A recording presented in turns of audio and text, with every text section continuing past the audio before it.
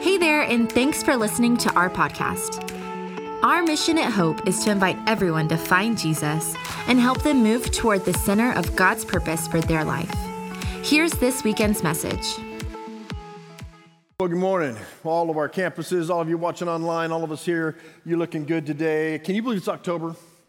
Texas, it doesn't feel like October, but hey, we're glad that you're here. Hey, before I dive into the message, very excited about this series, by the way. Brave Conference, all you ladies, November 3rd, Friday night. Yeah, man, I'm just telling you, I know it's a busy season. I know you have busy lives, but I'm just telling you it'd be worth it. Invite a friend, invite a family member, someone, maybe if you're watching online, you gather some people in your home, but it's going to be worth it. Lisa Harper, she's awesome. She's awesome. She'll be with us that weekend, actually. You're not going to want to miss it. I promise you that. So ladies, sign up for that November 3rd, Friday night, one night event. It's always packed out and great. So I love that you're going to be there. All right. Today, starting a brand new series called Jesus Centered. I don't know if you've ever thought about what is at the center of your life. There could be many things, and I think in different seasons it feels like it can change. And I'm hopeful to help us kind of rethink what is at the core of who we are. And maybe a better way to say that is who is at the core of who we really are. And it's true for your life, and it's true for churches. There are different things that churches can put at the center of the church rather than Jesus. And there are things about our lives that we can put at the center of our lives rather than Jesus. A few examples for the church, maybe denominational centered. Maybe there's just a real center on, hey, this is who we are. This is the tribe we're a part of. We're proud of this, 150 years or whatever it is. Some of us are denomination centered as churches. Some of us are maybe political centered. And when those seasons come around, we become very, very involved and very, very centered around politics. And I believe that's a mistake. Just like nothing wrong with denominations, nothing wrong with politics necessarily. It's just that can't be at the center of our church. Another one is rules. Rules may be at the center of our church. And I was kind of raised in a church where this kind of had a big part of who we were, in that you follow the rules. And if you follow the rules, you're in. If you don't follow the rules, you're out. And I think that a Jesus-centered approach allows for people to come on the journey. That's what Jesus did when he asked his disciples to follow him. That's what he did when he asked Matthew to follow him, the tax collector and his friends, and Zacchaeus and prostitutes and all those kinds of people that the religious leaders did not want him to associate with, but those are the very ones he allowed on the journey. And when you're rule center, nobody else is on the journey. It's just us four, no more type of thing. Maybe it's doctrine that's at the center of a church. Maybe it's people that are at the center of the church. In other words, we cater to a certain group of people, and we got to keep them happy. And we got to make sure that they're right. As a church like ours, who really people matter to God, lost people matter to God, this can be at the center of a church, and that is a distraction in the sense of who should be at the center. That should be Jesus. Or maybe it's money. Maybe you've been at a church where money was at the center, and it's all we talked about. It's all we thought about. It was the center, or it's the center of our church.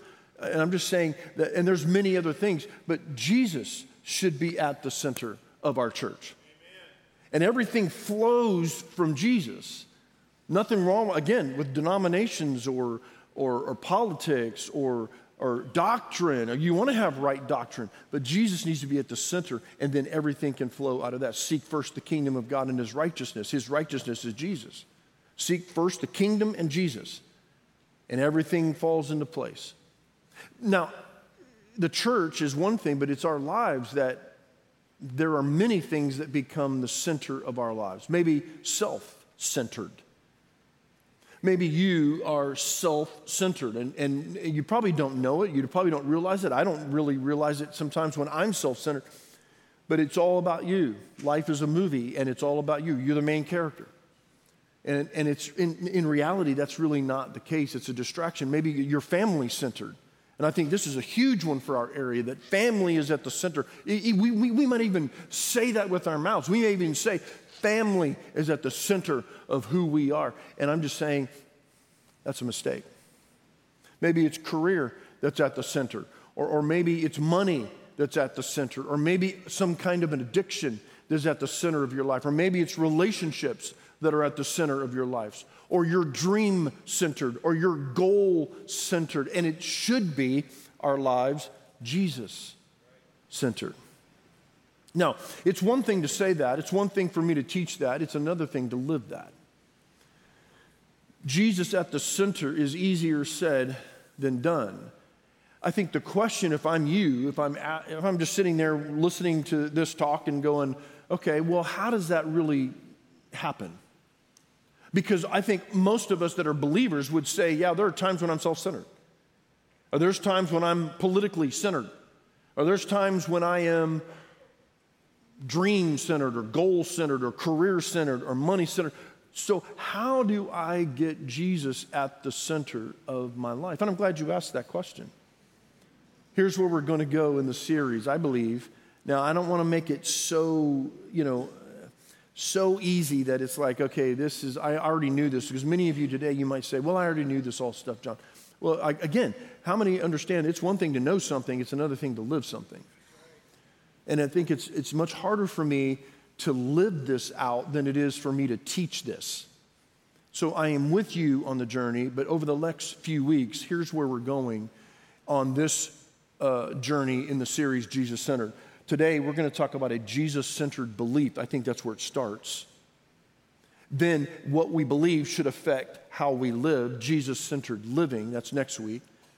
And then Jesus-centered belief and living helps us be on a Jesus-centered mission. In other words, the purpose of our lives is not our job. It's not our family. It's not our life. It is Jesus and his mission in what we do. Nothing wrong with the job. Nothing wrong with family. Nothing wrong with money. But when that's at the center, Jesus is a second seat or a fourth seat or whatever. And I'm just saying that no, you seek the kingdom first and his righteousness, and then all the things, all the places you're going to live and what you're going to eat and what you're going to wear and all the things we worry about in life.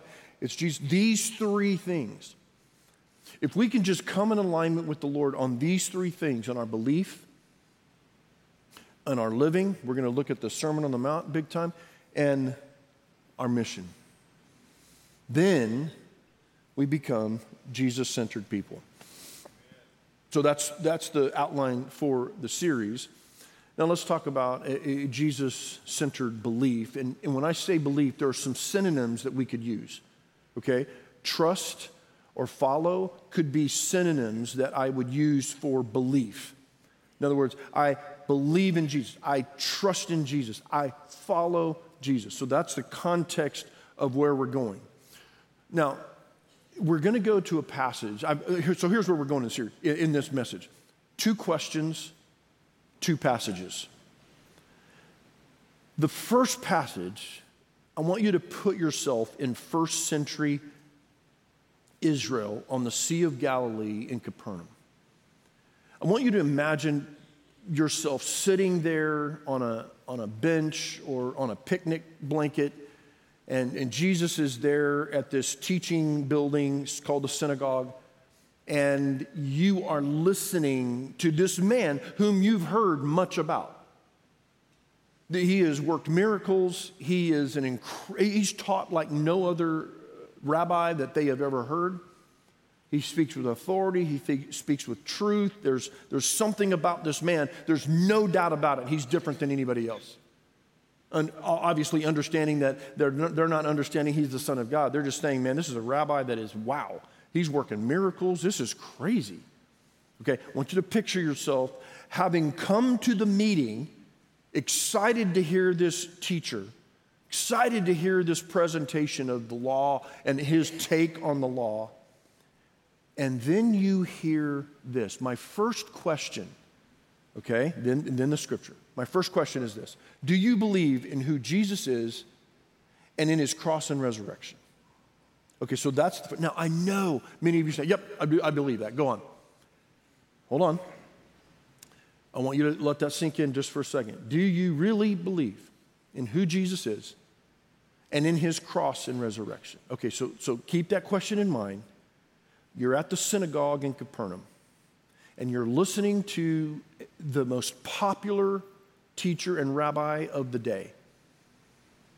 And here's what he says in John 6. Let's read.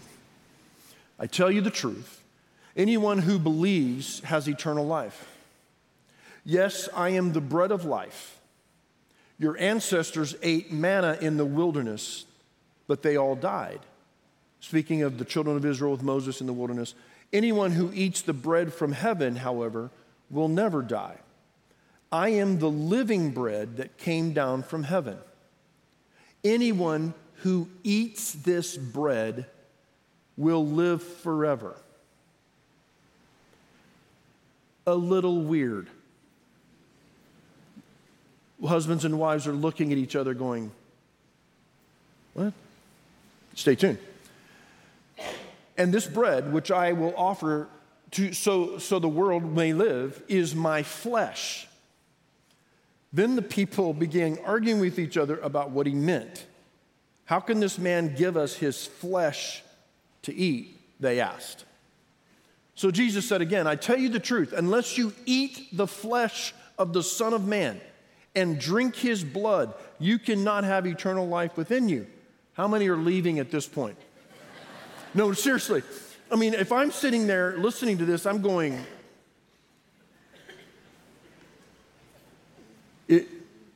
does anybody else uncomfortable? Right? Let's read on. But anyone who eats my flesh and drinks my blood has eternal life, and I will raise that person at the last day. For my flesh is true food, and my blood is true drink. Anyone who eats my flesh, and so he goes down deeper. He just keeps going. Anyone who eats my flesh and drinks my blood remains in me, and I in him. I live because of the living Father who sent me. In the same way, anyone who feeds on me will live because of me. I am the true bread that, now we look at this 2,000 years later and we understand, well, hopefully I'll explain what he meant, but we understand what he means. Right then, you can understand in just a minute what people do. I am the true bread that came down from heaven. Anyone who eats this bread will not die as your ancestors did, even though they ate the manna, but will live forever. He said these things while he was teaching in the synagogue at Capernaum. Many of his disciples says, this is very hard to understand. That's an understatement, right? How can anyone accept it? Jesus was aware that his disciples were complaining. So he said to them, does this offend you? And the answer is yes. Yes, this is weird. Why would you teach that? Then what will you think if you see the Son of Man ascend to heaven again? Speaking of his ascension. The Spirit alone gives eternal life. Human effort accomplishes nothing. Now, that little line right there, if you're in first century Jewish synagogue in Capernaum in the Middle East, this is all that you have lived for. Human effort. In other words, you keep the rules. I'm going to do what the law says. And that's how I'm made right with God. And then this rabbi who says very weird things, cannibalism and vampirism. Seriously. And they're just like, okay, and now you're saying human effort accomplishes nothing? And the very words I have spoken to you are spirit and life, but some of you do not believe me, for Jesus knew from the beginning which ones didn't believe, and he knew who would betray him. Another understanding of how Jesus let people come on the journey even though he knew they wouldn't believe, even though he knew they would betray. He let them come on the journey. It wasn't a rule-centered, it wasn't a doctrine-centered necessarily, it was a Jesus-centered, hey, come follow me, and I know you're going to have questions, and I know you're going to have doubts, and I know it's going to be challenging, but I want you to follow me. Then he said, that is why I said that people can't come to me unless the Father gives them to me. At this point, many of his disciples, listen, turned away and deserted him. A lot of people that were following Jesus, not just the 12. A lot of people were following Jesus. Then Jesus turned to the 12 and asked, are you also going to leave? And I'm just going to say, it doesn't say this in the passage, but I'm going to say some of them probably were going, yeah, I might. I don't understand this. You're incredible. I've watched some things, but this, I don't understand. I don't know if I can buy into that. And then Peter replied, Lord, to whom would we go? You have the words that give eternal life. We believe, and we know you are the Holy One of God. There had to be this spiritual understanding, spiritual revelation of who Jesus really was. So once again, let me ask you the question. After reading this passage, do you believe? Put that on the screen. Boom, boom, boom. Yeah. Do you believe in who Jesus is and his cross and resurrection? I want you to just imagine that you're listening to this, and it's very hard teaching. Now, we understand what Jesus was talking about. He was going to offer his body, his flesh, as a sacrifice, sinless sacrifice, the one that we could not provide. We could not live the life that we were called to live. So there had to be a sacrifice. Well, Jesus would become that life that lived the life that we couldn't live. And then he would shed his blood so that we could be forgiven, so that our sins would be washed away. Now, that's what he meant by flesh and blood. If you eat of my flesh and drink, he wasn't talking about literally eating Jesus. He was talking about you receive, you believe in who I am and what I am going to do on the cross and through the resurrection. You eat that flesh and you drink that blood. Do you believe in who Jesus is and in his cross and resurrection? So, who is Jesus? We're going to do a series about this next year leading up to Easter, but let me just give you a few bullet points. Virgin birth, born of a virgin. He's all God and man. He is God and man. He lived a sinless life. He gave us a sacrifice, or he was the sacrifice on the cross, and then he rose from the dead, resurrection. I think that sometimes I feel like we don't really understand what we're signing up for when we say we believe. In other words, at the end of a service, maybe in all your life you've heard, if you were raised at a Baptist church, you heard just as I am, and people had an opportunity to respond to the gospel, respond to Jesus. Maybe you grew up in another church where you became baptized, or maybe you raised your hand, or maybe you came to the front, whatever the case is. I just wonder sometimes if we really understand what we were signing up for, that who Jesus is. I really believe a Jesus-centered life begins with understanding who Jesus is and then what he's done. So I think it's important that we answer that question eyes wide open, understanding who Jesus is. I'm hoping that this is the clearest gospel presentation that I've ever given to a lot of us who were maybe raised in church but not necessarily sure what it really means to believe in Jesus.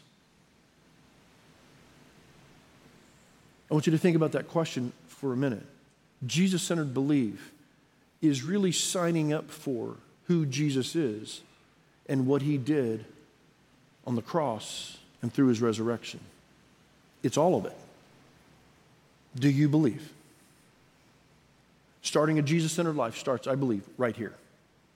You believe. We believe. Now, the second question that I have is, are you a follower of Jesus? Now, I know I might get emails on this, and that's okay, but I do believe that this is where it gets a little tricky living out and theologically speaking.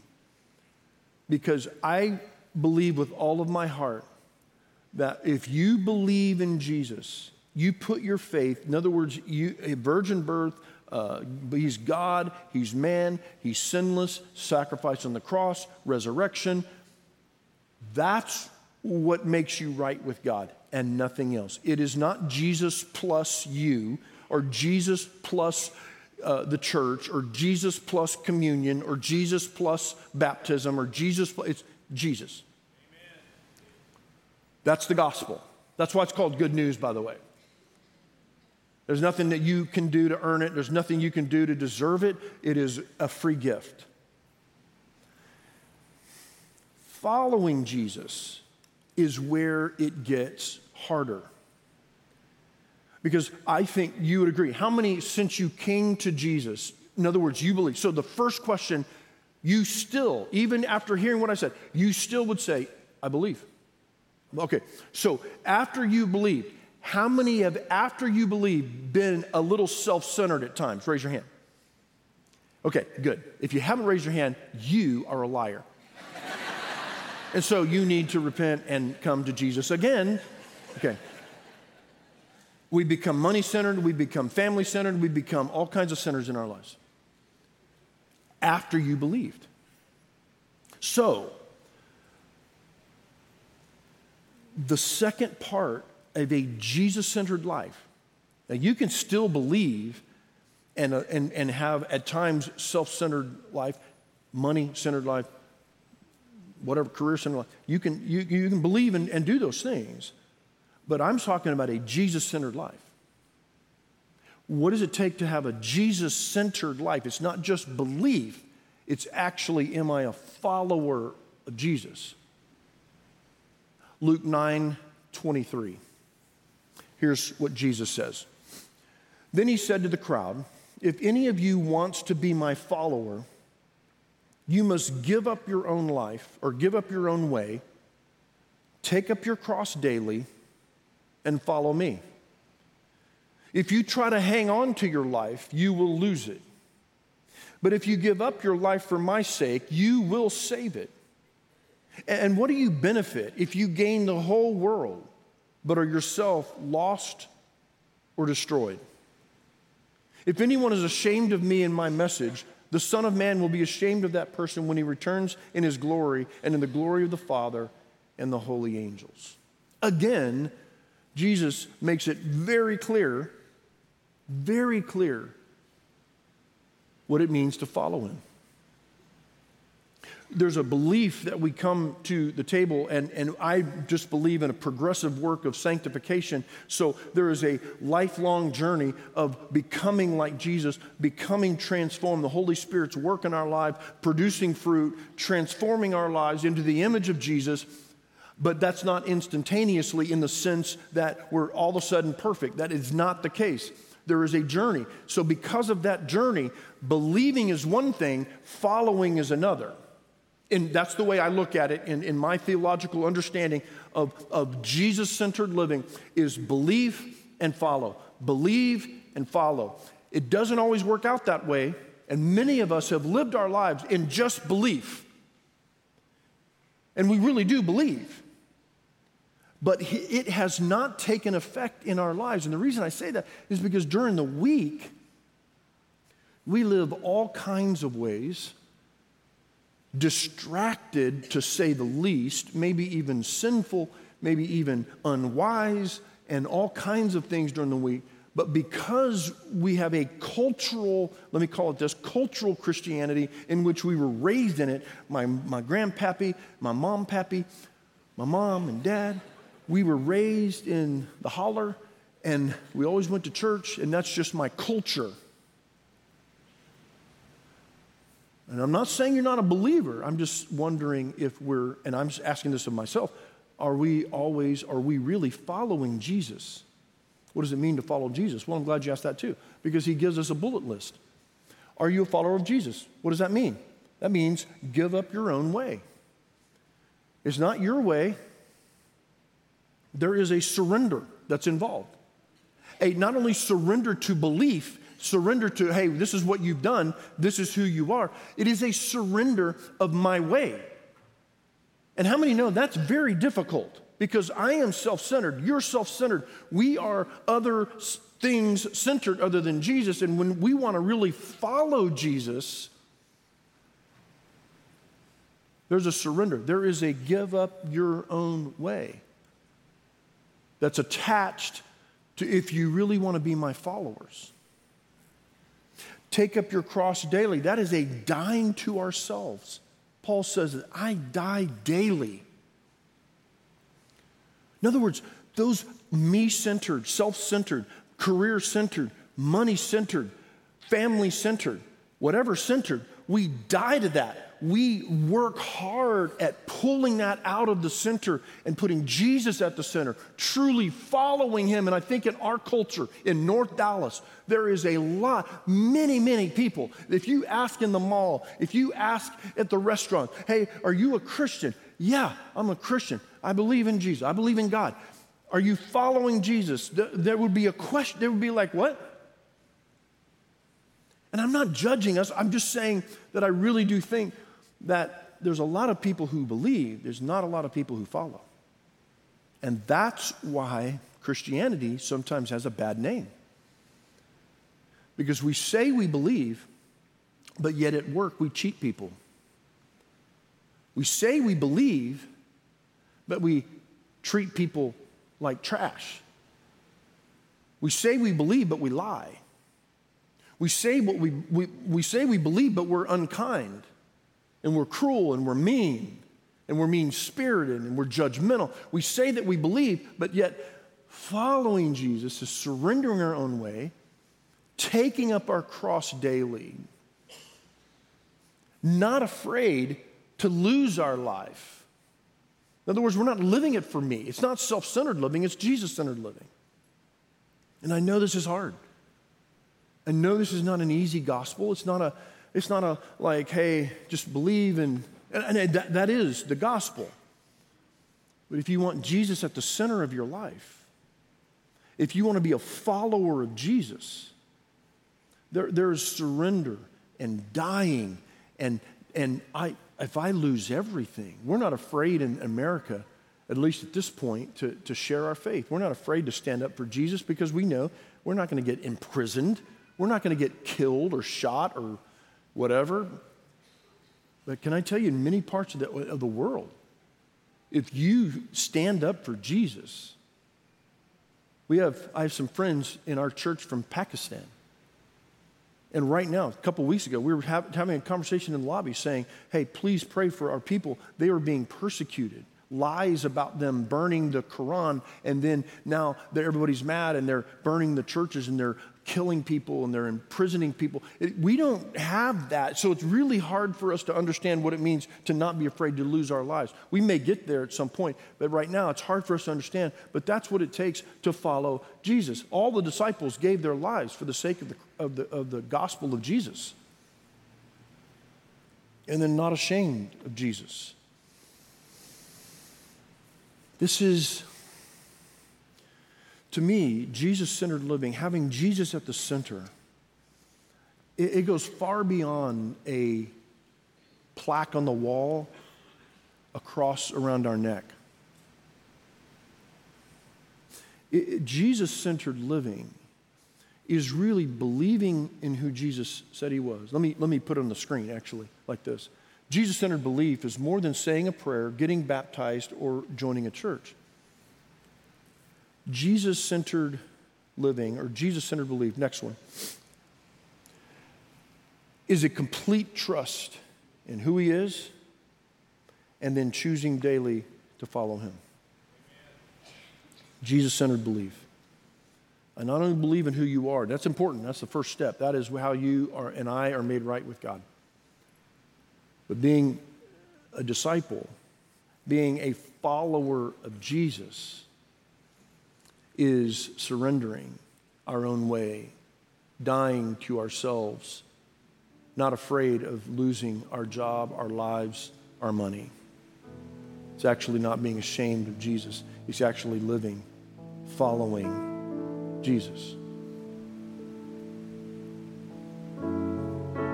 So I think that the two questions. Let me put them on the screen. Two questions. I don't know who's back there, but I'm going to come get you. All right. Two questions. Number one, do you believe in who Jesus is and his cross and resurrection? And now let me stop here just for a second. And I think that maybe you're here today, watching online or at a campus, and you've not settled this. There is no way to make Jesus the center of your life without believing in who he is and what he's done. Now, if you're not ready for that, I'm glad you're here, and I want you on the journey. Your questions, your doubts, your challenges, whatever, we're glad that you're here. And like Jesus, we invite you on the journey. But maybe you're here today, and you've been in church for a long, long time, but you've never really settled this. I believe it's hard. It's a hard teaching. Eat of my flesh, drink of my blood. But I believe, and you need to settle that today. The second question is, are you a follower of Jesus? Are you seriously following Jesus? To put it in a popular way, are you just a fan of Jesus? My hope today is to challenge you, those of us who may be in the room and not yet believed, that today you would make that or take that step.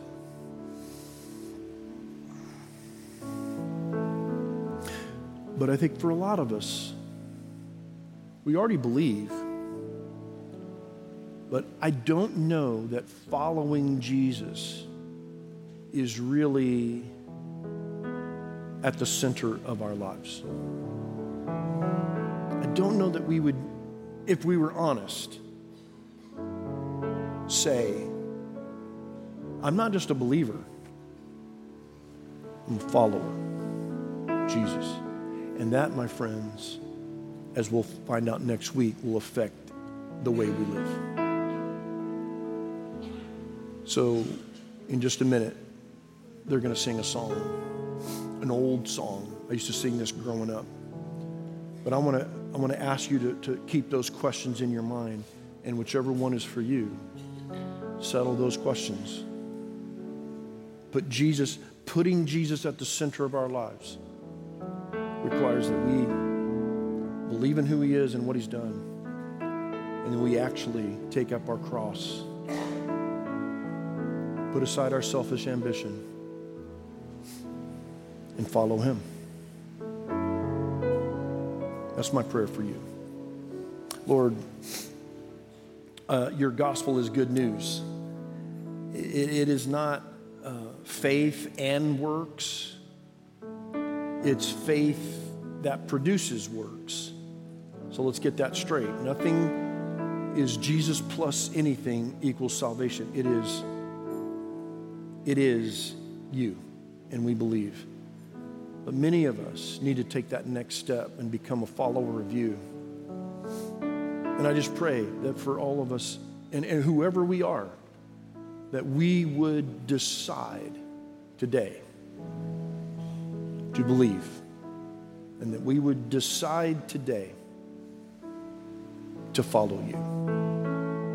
In Jesus' name, amen. Thanks for listening to Hope's Weekend Message. Visit hopefellowship.net and further connect with us by downloading the Hope app from the App Store or Google Play. Have a great day.